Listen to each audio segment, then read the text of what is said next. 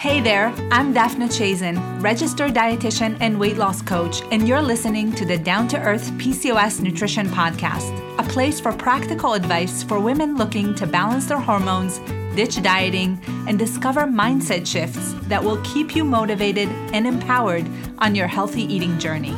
Are you ready to get started?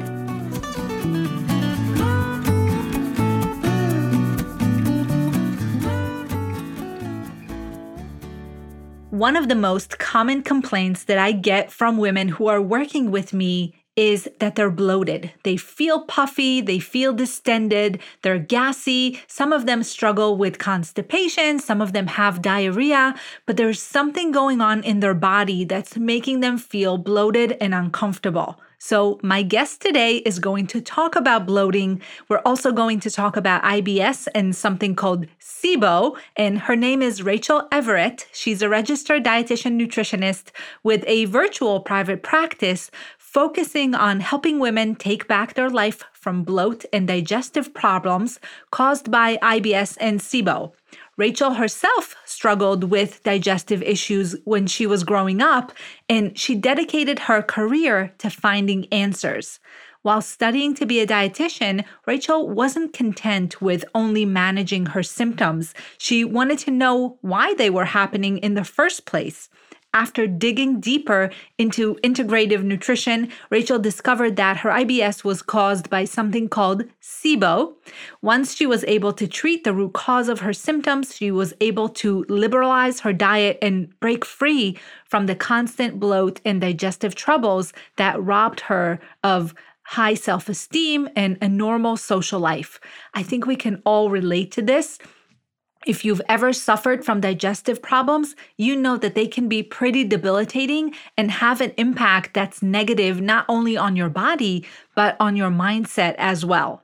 So Rachel soon realized that SIBO is very common with IBS sufferers, and it quickly became her passion to help other women ditch the bloat and thrive with confidence and experience freedom from restrictive diets. So I am all for Rachel's mission, and that's why I invited her today on the show so we can talk about bloating and she can give us some great tips around what to do if this is something that you're currently experiencing. So let's get into my chat with Rachel Everett. Hey, Rachel, thank you so much for being on the show today. I'm excited to have you. Hi, Daphna. Yeah, I'm super excited. Thank you for inviting me. Sure. So we talked a little bit before and we decided that we're going to talk about IBS and specifically about something called SIBO, which you specialize in. But before we jump into that, can you tell us a little bit about yourself and what led you into specializing in this niche? Yeah, of course. So first and foremost, my mission is to educate women on how to manage IBS symptoms and ultimately, repair their digestive tract using integrative and non-pharmaceutical solutions. So that's kind of what I do in a nutshell. But as for me, I'm a registered dietitian. I practice integrative and functional nutrition. And I've been in practice for, almost 7 years now. So time flies. But yeah, my background, is pretty standard for the most part. Actually, is pre-med in undergrad. And I planned to go to medical school until I took a class called Nutritional Treatment of Disease. And honestly, that rocked my world. I'd always been passionate about nutrition, but this kind of sort of opened the door or opened my eyes to, a potential career in nutrition. And so I took a hard left turn and decided to get my master's in nutrition instead of pursue medical school, which I'm so glad I did. But yeah, during the first part of my career, I actually didn't start in the hospital setting like most clinical dietitians. I had an amazing opportunity to be a dietitian for a major university here in Dallas. And I'd say that during that time is when I really started digging deeper into integrative nutrition, taking, specialized courses in that, and specifically to gut health. So I was trying to like figure out my own gut issues at the time. And so, I was looking for answers. I had been diagnosed with IBS as a kid. I'd always, struggled with bloating and constipation and, just some of these really unsexy symptoms. And I just really wasn't satisfied with, the answers that I had been given so far. And so I dug deeper. I wanted to find, the root cause of what was really going on inside of me. And working with, university students, I realized that other women were suffering from the same things. I heard all the time from students coming to my office and doing counseling, that they were bloated. And that was the biggest thing, is bloating. No one enjoys feeling 6 months pregnant and experiencing that. Which is kind of funny because in grad school, we didn't really talk about bloating. The low FODMAP diet was just sort of coming on the scene and gaining popularity. But that was it was really the only thing we had up to that point to address it. So, I felt like there was a reason that people were getting bloated, myself included. And I knew that we weren't designed to be bloated all the time, have low energy, struggle with just having a normal bowel movement, each day. Kind of long story short, I did a lot of self-education, digging deeper into the research. And I actually came across these studies that were cropping up suggesting that IBS was in the most part caused by something called SIBO, which we'll get into later, but that stands for small intestine bacterial overgrowth. So I think the statistics, like up to 80% of IBS is caused by SIBO. So I ended up getting tested for it, working with an integrated practitioner. And once I got rid of SIBO, definitely my life changed. For the first time, I didn't have to wake up worrying if I was going to have bowel movement that day. I didn't have to worry about, if I ate something, was I going to get bloated? So, that really catapulted me into my private practice where, I really wanted to help women who, like me, maybe went to a doctor and they heard that, there essentially was no hope. There's no hope for them. And I know that your listeners can relate with PCOS. You go to the doctor and, doctors say for PCOS, well, eat less and exercise more. Right. And, kind of the same thing with IBS. Doctors, tend to just say, well, you're going to have to deal with this forever. And by the way, here's some Miralax. Yes. And I hear that so often. So, so my whole role was to go into that. I've had IBS and I still struggle with it. It's definitely not something that just, I think, goes away unless you actively manage it. But, one of the most common things that I've heard, because I've been to many gastroenterologists, is, well, you have IBS. We don't know why. Right. So nobody knows what causes IBS. It's one of those mystery symptoms or disorders. But that's not really true, right? So it's hard to tell sometimes what causes it. But like you said, a huge percentage of it is caused by SIBO, right? Yeah, I mean, and a lot of this research, SIBO has been around for a while. So it's not like this new, quote, disease that, just came out of the blue. It's definitely been around for a long time. But I know when I was in grad school, I went to grad school at a, medical center here in Dallas. And so they were, supposedly on top of the newest information. You would think, yeah. You would think, right? But a lot of research was just now coming out about how SIBO can be caused by so many different things. So like when I was in grad school, for example, we only learned that you could get SIBO from having your gut resected. So having some kind of surgery where you're taking some part of your small intestine out or your large intestine. And that was really the only thing, we learned about it. And it was funny because when we were in class learning about SIBO, I remember thinking, wow, that sounds like me. That sounds like what I have. But then, when our professors went into it, like, well, this is the only way you can get it. I'm like, well, I haven't had, my intestines messed with. So it can't possibly be me. But really in the last 5 years, I'd say tons of research have come out to show you can get SIBO. One of the biggest reasons is food poisoning. Really? So, yeah. And I mean, imagine like so many people have gotten food poisoning in your life. Like I know I have, man, I've had several instances where sushi didn't go the right way. So, and that's even traveling, nowadays, so many people are traveling, going to new countries and even, getting sick overseas. That can lead to SIBO. And so, yeah, I'd say that, the underlying cause of IBS, we're learning more and more about it. And we can say without, shadow of a doubt that all IBS is caused by some dysbiosis, some unbalance of gut bacteria. Okay. All right. So we're going to get into SIBO more in depth, and you'll definitely tell us what it is, how to treat it, and all of that good stuff. But let's take a step back and let's talk about bloating, because it seems like everybody is bloated, right? Everyone is bloated. And I think people sometimes use it a little loosely. So tell us a little bit about your definition of bloating. What would you consider to be true, legit bloat?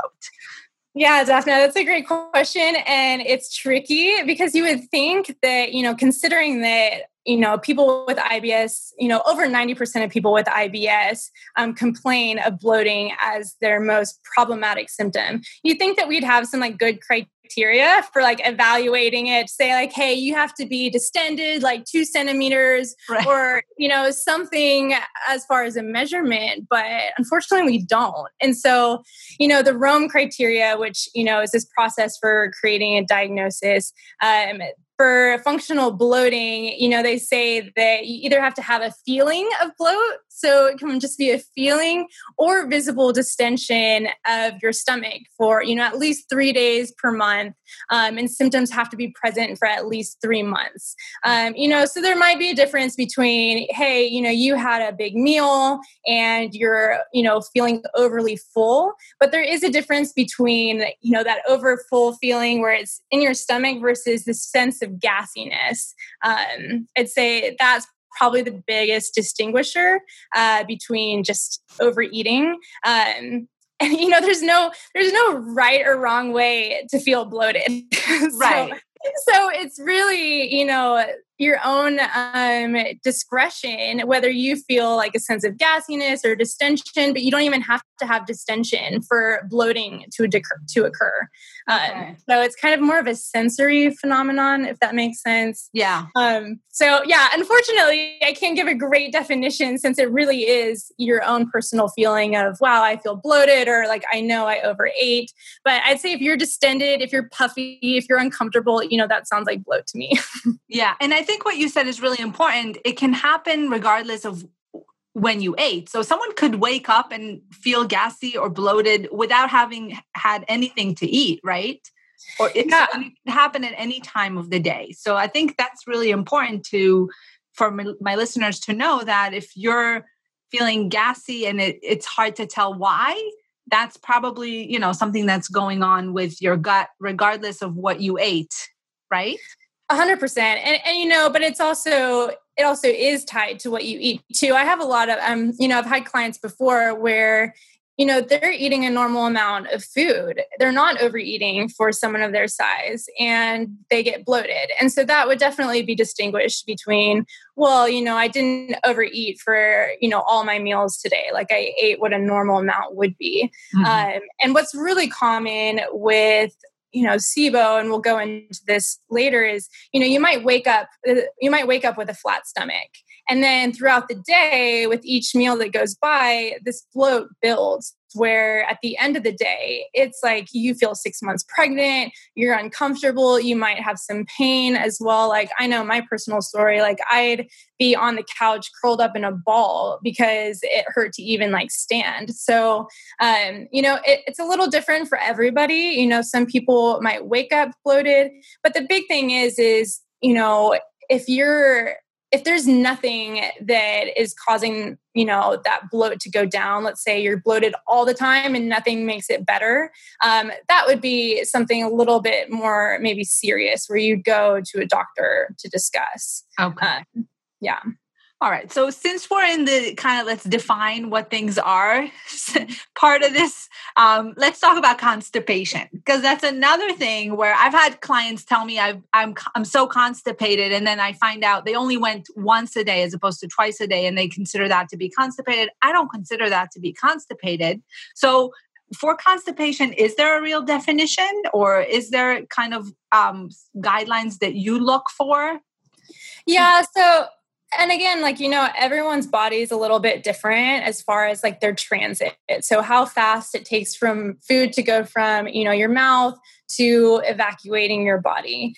And so, it really is different for each person. Someone might say, well, I go once a day and that's constipation. I wouldn't necessarily say that. My term of constipation is you're not going, maybe you have more than 2 days where you don't go to the restroom. Like you're going, fewer than 3 times a week. I would say that that's constipation. But, they say normal is between 1 time a day to 3 times a day. Again, that there's a lot of different factors that come into play there with, hormones and stress and, just everything going on that I wouldn't want to diagnose someone as being constipated if they just went once a day. Okay. Yeah. So would you say that if someone's constipated, if they're bloated, is it safe to assume that they do have IBS?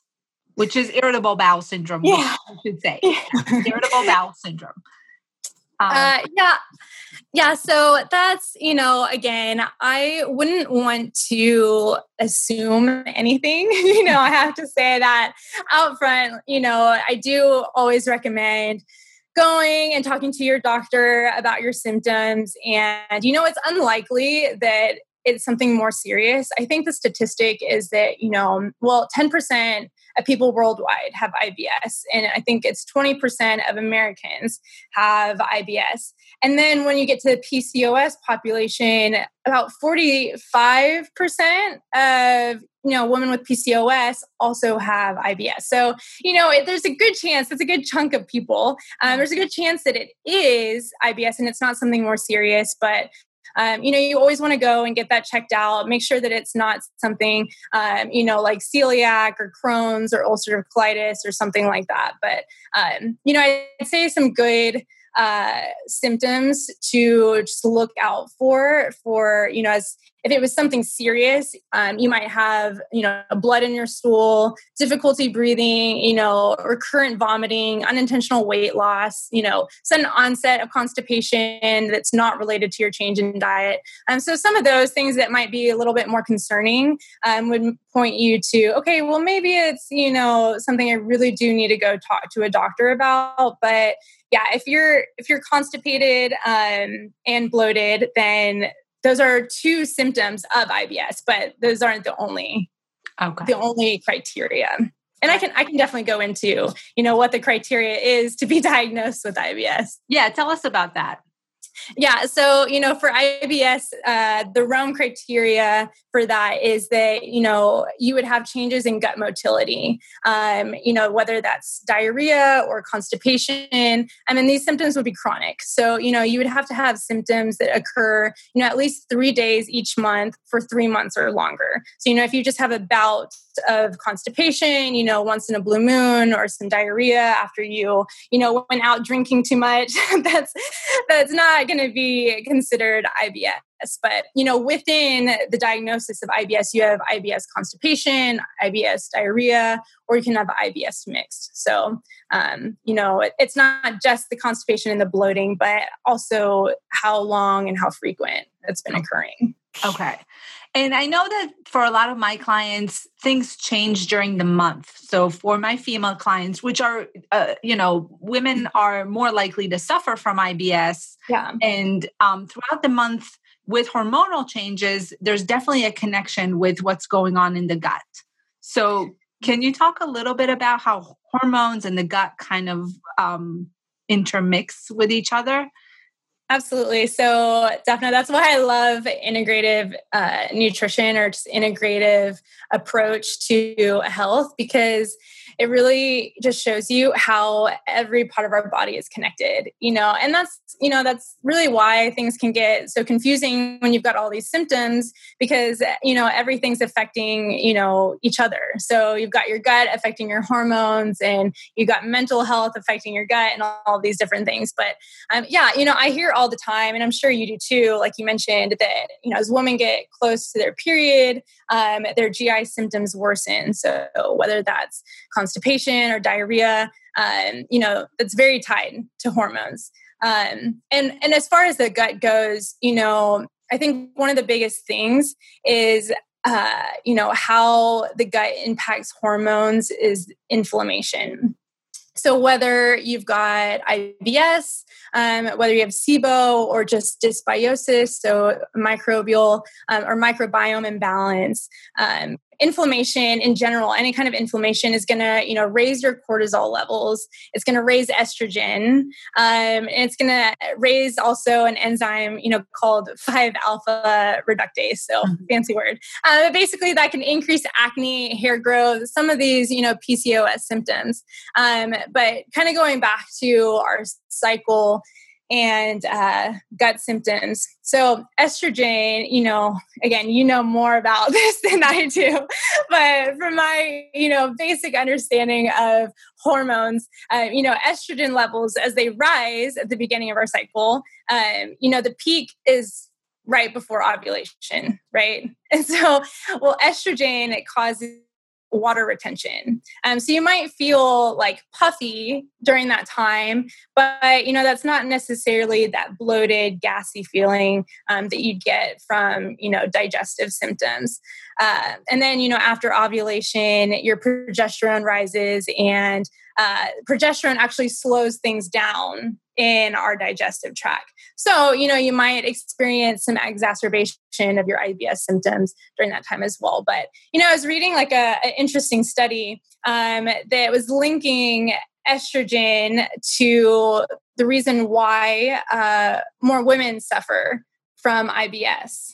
The linking that, there's a thought that estrogen and our ovarian hormones have a impact on our muscle contraction. So, even our intestines, those are muscles.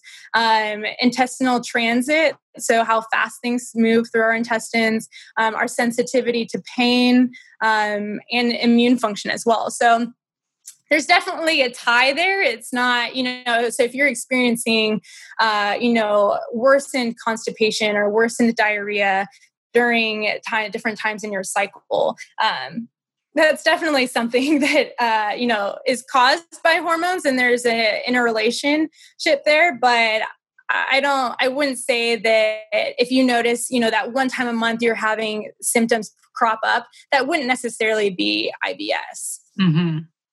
Okay. But there's definitely a role that they play together. Okay. So let's talk a little bit about SIBO and IBS. Tell us a little bit about how do they relate to each other? So you said that the most common cause of IBS is SIBO in a lot of cases. And what is SIBO specifically? Yeah. So SIBO, stands for small intestine bacterial overgrowth. And how I like to explain it to women is, normally we have all this great, wonderful bacteria in our large intestine. And that's what we call your microbiome. That's where we usually, get dietary recommendation to have probiotics, drink kombucha, eat fermented food, eat a lot of fiber. All of that is really to benefit that microbiome in our large intestine. Well, there's certain things that can happen like food poisoning, and, a host of other issues. But it essentially causes bacteria that normally are in your large intestine to move into your small intestine and take up residence there. And this is a problem because bacteria wasn't meant to live in our small intestine. Our small intestine is supposed to be pretty relatively sterile. That's where we're, absorbing nutrients from our food. That's a huge part, of our digestion and just breaking down food so that we can absorb it. But if you've got bacteria living there, now they're taking advantage of your food. So instead of you getting those nutrients, they're getting those nutrients. These bacteria that aren't supposed to be there are eating that. And I kind of make a joke about it and say, they're eating the food and they're farting in your small intestine. Right. and that gas that they give off, there's one of three gases, or you could have a combination, but there's SIBO that's constipation predominant. And usually the constipation predominant SIBO is caused by methane gas. So you have these methanogens, which are archaea living in your small intestine that are eating your food and giving off methane gas. That's going to slow transit in your intestine. That's going to cause a constipation. There's other bacteria that are hydrogen producers. And so if you have more hydrogen producers living in your small intestine, that's going to cause diarrhea. And then there's another one that we can't test for right now, but it's called hydrogen sulfide gas. And that gas is a little bit different. You would notice that, if you have a lot of really smelly farts, like kind of rotten egg smell, maybe you had sensitivity to light. So there's like some different symptoms that go along with hydrogen sulfide. But right now we can test for the methane gas and the hydrogen gas. And that would, with the test, you'd be able to evaluate, okay, are these bacteria living in your small intestine or are they in your large intestine where they're supposed to be? And we're talking about good bacteria, like not necessarily pathogens. It's the good bacteria that's kind of relocating to the small intestine where they're not supposed to be and they're causing problems. And this is probably why you wouldn't want to support them with probiotics and things like that, because they would just continue to grow in the wrong place, right? Absolutely. That was a perfect summary of that. Yeah. And, kind of going off of what you said, a lot of the nutrition advice is geared towards our large intestine. Eat more fiber, take probiotics. Well, if you've got bacteria living in the wrong place, our small intestine wasn't made for that. It wasn't made for gas. And so, if you're giving yourself probiotics and you feel worse, that's a good sign that you might have some bacteria living in the wrong spot. Or if you, drink kombucha or eat fermented foods and that makes you feel worse, that's you're feeding this bacteria in your small intestine and it's giving off gas, which is causing that pain. It's causing that bloating feeling. It's causing those changes in your bowel movements. You're exactly right. And that test is what kind of test? How would someone go about finding out? Yeah. So it's a breath test. And, I offer this to clients, but essentially it's a really simple test. It's, done at home. So you don't have to go into a doctor's office, and you essentially blow into this bag and a tube kind of little setup, and you blow into it every 20 minutes for about 3 hours. And you do this after you drink it could be either a lactulose solution or a glucose solution. But essentially you take like a baseline, you blow into this tube and you get kind of like a baseline gas levels. And then you drink the solution. And the idea is that this solution is getting into your small intestine. And as you blow out, you'll blow out, gases, whether that's hydrogen or methane, if there's bacteria there, because our body doesn't produce those gases. So every 20 minutes, you're getting, okay, how much methane, how much hydrogen is, coming out of your breath. And that is able to diagnose SIBO. Okay. So it's pretty easy to do. Anybody could do that at home. Yeah. Okay. It's pretty simple. So say you work with someone, you had them take the test and it comes back that they have a lot of methane gas. They are likely suffering from SIBO. What do you do next? How do we make those bacteria get out of the small intestine and back where they belong? What kind of things would you start working on first? Sure. So, and that's where I really like to kind of harp on, diet is not, unfortunately, a cure in this situation. And so a lot of people want to just go on a low FODMAP diet and think that that's going to, get rid of their symptoms.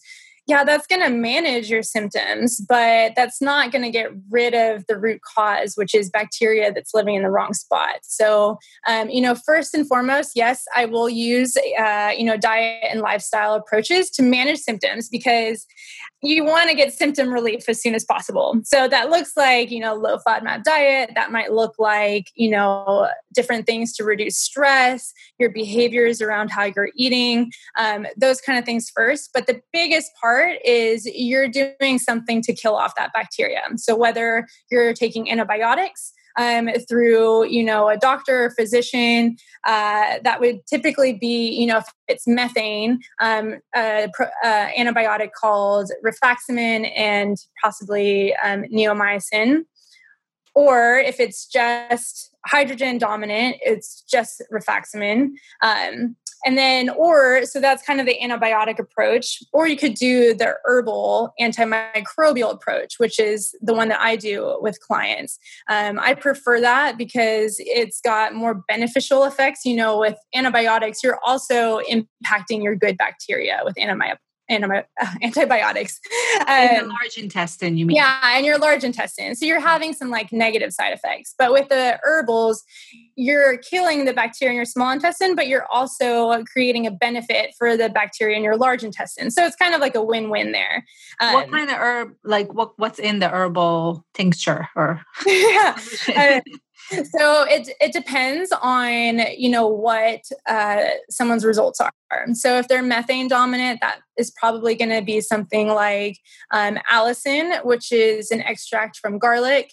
And you're going to be taking that alongside of berberine, which is a component of some herbs like golden seal and Oregon grape. And then, you might be taking another, supplement that's emulsified oregano. So, so it's kind of a mix of, 2 or 3, also depending on how severe it is. I have clients that come back and their gas levels are off the charts. And so it's going to take a little bit more, herbals, probably 3 instead of 2. And it's going to take more time to get rid of it as well. So a typical treatment course is 2 to 3 months. Okay. And do you retest or do you just see that the symptoms are gone? Yeah, so it's really important to retest just because, a lot of times at the end, you might be feeling better, but if you don't completely kill off that bacteria, it's going to continue to just regrow. And so you want to retest to have that, peace of mind knowing you got rid of it. Because a lot of times too, you might get rid of it and then you might have symptoms pop up where, a couple weeks later, you eat something, drink something, and you get bloated. And that fear might, show up of, oh, shoot, I got SIBO. I still have SIBO. I didn't get rid of it.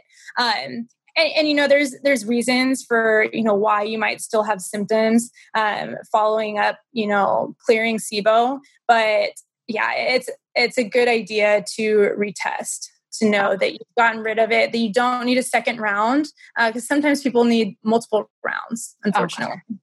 All right. So we killed the bacteria. Say it worked the first time around. We retested. Things look normal. Tell us a little bit more about the FODMAP diet, because I know I did a survey on my stories a few weeks ago. A lot of people didn't know what it is. So a lot of people didn't know about it. And I'm sure you also have this experience where people may have heard of it or not sure. So what is the low FODMAP diet, which is the main diet you use to manage IBS symptoms, right? And bloat? Sure. Yeah. So what the low FODMAP diet is, FODMAP stands for an acronym. That's fermentable oligosaccharides, and polyols. So it's this mouthful that really comes down to, these fermentable carbohydrates. So it means that there's these type of carbohydrates in foods. And, what makes the FODMAP diet really confusing is it's seemingly random foods. But so you've got these carbohydrates that are fermentable, meaning that they're going into your small intestine and they're feeding bacteria. So these are major bacteria feeding foods. And when they feed bacteria in the wrong place, like your small intestine, those bacteria eat it, ferment it, and out comes bloating and constipation, diarrhea, you name it. So kind of, to break it down a little further, FODMAPs are broken down into, your fructose category. So you would be eliminating, fruits maybe that are higher in fructose, honey, high fructose corn syrup, and then lactose is another FODMAP food or FODMAP carbohydrate, and that would be, your dairy. Then you've got your fructans, that would be wheat, garlic, onion, different things in there, and your galactans, which is your beans. A lot of people notice they have issues with beans, and then polyols. So that's going to be some stone fruits like your avocado, your cherries, your apricots, your sugar alcohols. So it really is kind of a long list of foods when you go into it that you want to eliminate for about 4 to 6 weeks. So yeah. It does sound like a big list, but there are lower and higher FODMAP foods within each category. So it's not, you don't have to eliminate all fruit, or you don't have to eliminate all, I guess, beans. Are there beans that are more well tolerated than others, or beans are pretty hard? Yeah, beans are, pretty hard. You can do things like, choosing canned beans and doing lower portions. So, but sometimes it's kind of funny to be like, well, I can have 2 tablespoons of beans, who's going to go through, right, the effort of making the beans to eat a small amount. But that's why, it is important to work with a dietitian or work with someone who's really familiar with the low FODMAP diet, so that you're not just cutting out a bunch of foods that are unnecessary, because you still want to get a very balanced diet. Like you said, there's fruits that aren't high fructose. You can still have certain berries like strawberries and blueberries and raspberries, and clementines. There's still types of cheeses and lactose-free milk that you can have. So within each category, there's definitely a good variety to, still, have a balanced diet. But again, these are a lot of healthy foods that you're cutting out, which is why we only want you to do it for, 4 to 6 weeks until you're seeing a big reduction in your symptoms. And then at that point, we do a reintroduction phase where it's a strategic reintroduction of each FODMAP to see what your specific intolerances are. Because, you might be fine with lactose. That might not be a problem for you. But you can't deal with galactans. Like you can't, eat lentils or else you feel bloated. So it's really about figuring out your unique intolerances, because it's different for everybody. So it starts off the most strict for about a month or 6 weeks, but then you start introducing things back and you liberalize the diet a little bit. And that makes it easier to really pinpoint the actual foods that are problematic for each person, right? Absolutely. And this all kind of fits within the big picture. When I'm working with someone who has SIBO, this is really to get symptoms under control as soon as possible. Because since I told you, the treatment takes 2 to 3 months. Well, I don't want you to be bloated for 2 to 3 months. I want you to start seeing symptom relief as soon as possible. And so that's where we use the low FODMAP diet to kind of manage those symptoms. First, it is most strict. Then we liberalize it to what you tolerate. And then you stay on that modified low FODMAP diet for, possibly 6 months. And then, then you start adding things back in to see, okay, I've gotten rid of SIBO. I've let my digestive system heal, like inflammation has come down, and now I'm going to, experiment with adding more beans or adding more garlic, something, some things that maybe you didn't tolerate before. Yeah. And I saw there are nuances to this, because I saw on your page that unripe bananas can be tolerated, but then ripe bananas are higher in fructose, I guess, where the sugars are more available because they're more ripe. So you definitely want to work with someone who knows about this enough to guide you so that you don't eliminate things for no reason, right? Yeah, absolutely. And it is very overwhelming. I have, women come to me all the time like, yeah, I looked at the low FODMAP diet and it just seemed like a long list of foods that I couldn't have and I don't know where to start. And so I gave up. And so I'd encourage, if your listeners are experiencing bloating, if they're having some of these IBS symptoms, a good place to start is just removing garlic and onion. So those are the biggest triggers, regardless of, your personal intolerances, that's usually a big one for everybody. And because of that, that's always the last one that I'll bring in for someone that, is going through the IBS SIBO protocol. It's always the last thing to bring in. So even just starting there, and then, you can build on that slowly. So once you've kind of gotten used to, cooking without garlic and onion, looking at your seasonings that have, blends, always have garlic and onion in them. So that's a good place to start. And then next thing would be maybe taking out some cruciferous vegetables. So like broccoli, especially the stems. The florets are more tolerated, but personally, when I was going through all my symptoms, IBS and SIBO, like I couldn't even do the florets. So, broccoli, cauliflower, Brussels sprouts, those are also big, fermentable foods that can cause symptoms in most people. Mm-hmm.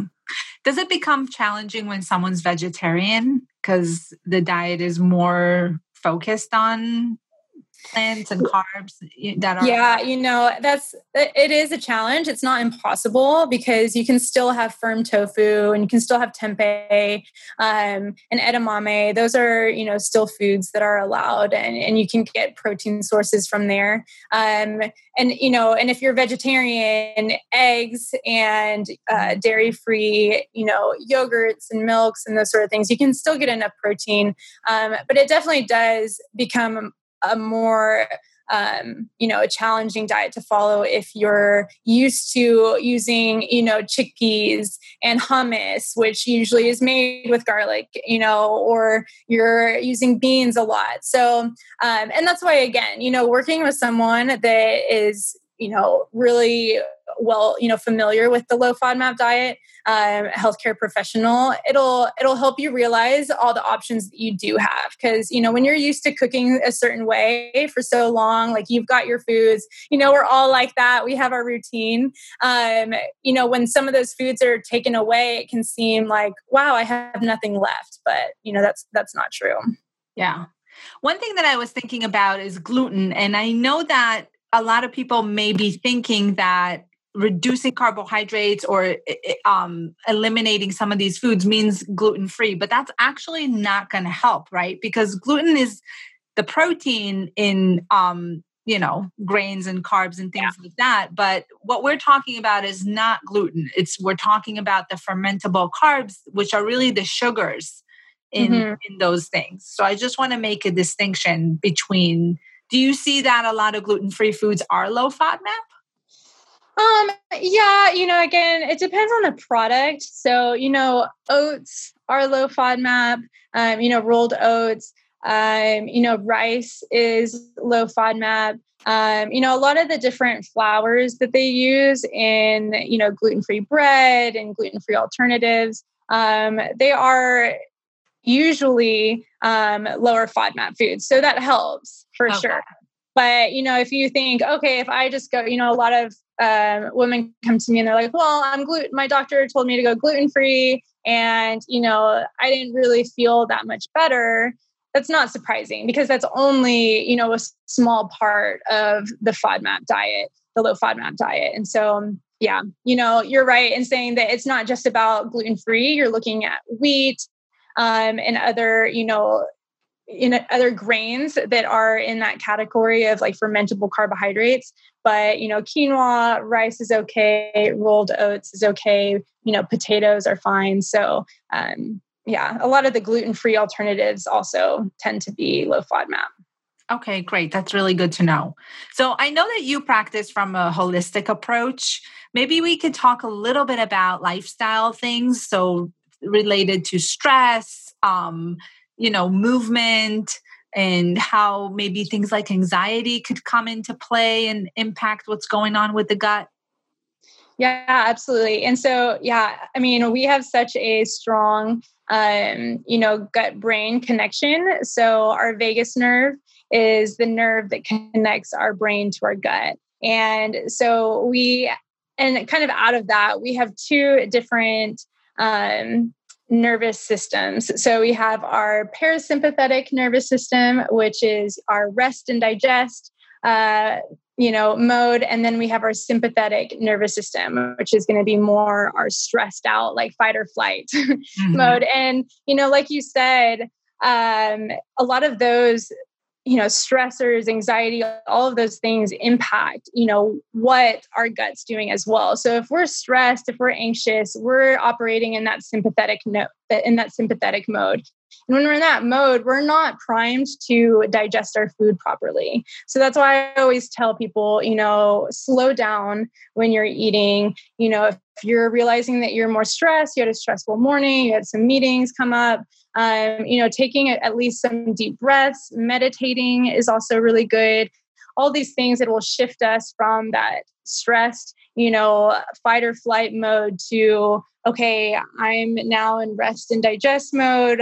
I'm calm. I'm ready to digest my food properly. Because you might be eating, low FODMAP diet. You're doing everything perfectly. And then you sit down for lunch and you're stressed out, right? Like kids are running around and it's crazy and you're like rushed because you have to get back to work.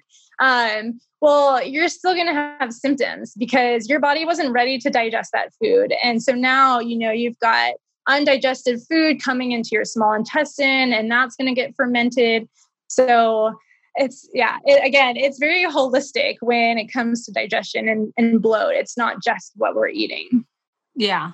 And I read somewhere that most of the serotonin in the body is made in the gut. Is that correct? Yeah. I think the statistic is 95% of our serotonin is made from gut bacteria, actually. And so, if we have, gut bacteria that's out of balance, well, that's going to change our production of serotonin. That might be that you're producing too much serotonin or you're producing not enough serotonin. And there's actually an interesting study that showed that, people with IBS who experience constipation have actually lower levels of serotonin. Individuals with diarrhea, IBS, they have higher levels of serotonin. So, it all comes back to the balance of our bacteria. And if we got dysbiosis, unbalanced bacteria, that's going to lead to inflammation. And inflammation is, for your PCOS listeners, like that's also going to impact your insulin resistance. Mm-hmm. So again, it all kind of works together where if things aren't right in the gut, that's going to, wreak havoc on the rest of the body. Mm-hmm. So interesting. It's really... And even like our thoughts too, I'm sure we were going to go into that next of just how, our brain is connected with our gut. And, if we're anxious, if we have a lot of like negative self-talk, even that affects our gut and vice versa. So if we've got dysbiosis in our gut, that can lead to depression and anxiety as well. So it's, there's a two-way communication going on. So do you see a lot of women, once they heal their gut, they get rid of the SIBO and they're following the diet properly, that, their whole quality of life is improved, right? Yeah. Mindset and emotional health, all of that. Absolutely. And it's kind of, serendipitous that we're talking about this today because I just finished working with one of my PCOS clients yesterday, and we were just kind of like wrapping up how things are going. And it was awesome because, we got rid of her SIBO, her bloating went down completely. She suffered from diarrhea. It's completely gone. And she noted, this is the first time she kind of like shared with me that her acne had cleared up and her symptoms as far as like, PCOS, they are reduced too. So she said, usually, she'd get cramping for, days before her period would start. It'd be like really painful. And this time around, now that, she's addressed issues in her gut, she's like, I didn't have those PMS symptoms like I had before. So it's really cool to see how, addressing the gut can really impact, mood, hormones, and quality of life, like you said. Yeah, that's amazing. So tell us a little bit about where my listeners can find you, find your stuff, look into some more info about bloat. Yeah. So I'm on social media. So you can find me at ibs.nutritionist. So the website and all that is coming, not here yet, but I'm, posting there and doing stories there and, love connecting with women. So yeah, feel free to reach out and send me a DM. Sounds good. Yeah. I'll link to that in the show notes as well, so people can click right into it. Any final thoughts you want to leave us off with, or what would you kind of recommend? Would you recommend someone starts tracking their symptoms if someone's not sure if they have an issue? Like, where would someone go to take the first step with this? Sure. So I would definitely recommend starting with a food diary. That just helps you to see patterns, whether it's hormonal issues that are causing, digestive symptoms, or if it's food, or if it's stress. So, something that I do with my clients is I, send them a kind of like a food journal template, and you've got your food, the type of day that you're eating, how you feel while you're eating. So are you stressed? Are you rushed? And then next to it, a column of symptoms. So, did you have symptoms after this meal? And it's just a good way to start out and just be more aware of what's going on, maybe some patterns that are cropping up. But yeah, start there and, be above all, like patient and kind with yourself. Yes. That's a big thing, whether it's PCOS or IBS, just giving yourself grace because it is a journey. And, fixing some of these issues don't happen overnight, but also looking for healthcare providers that are going to really listen to you, like you, and me, hopefully, yes. Where we're like compassionately listening to our clients. And so, I just recommend, seeking that out and not just settling for this, Band-Aid approach where, you eat less, exercise more, or take Miralax. Just keep listening to your body and seeking answers. Yes, I'm absolutely on board with that. I totally agree. I don't think anyone should settle for, unanswered symptoms or anyone who's brushing them off when it comes to your health. So that's a very important message. So thank you for saying that. All right, Rachel. So I really appreciate you being here. I know my listeners are going to get a ton of value out of it, and hopefully they'll all come over to your page to check out your stuff because you do a great job on Instagram. Thank you so much for being here. Thank you, Daphna. It was such a pleasure chatting with you. Thank you for listening to today's episode. I hope you enjoyed the interview and I've found a lot of great insights, strategies, and information in what we discussed today. For more information, please visit the show notes below so you can get all the details, links, and recommendations that were discussed today. And if you like this podcast and what you've heard today, leave a review and subscribe to the show so you never miss when new episodes are out, and you also help more people find this information. I'll be here again next week with a new episode. Until then, be well. Bye for now.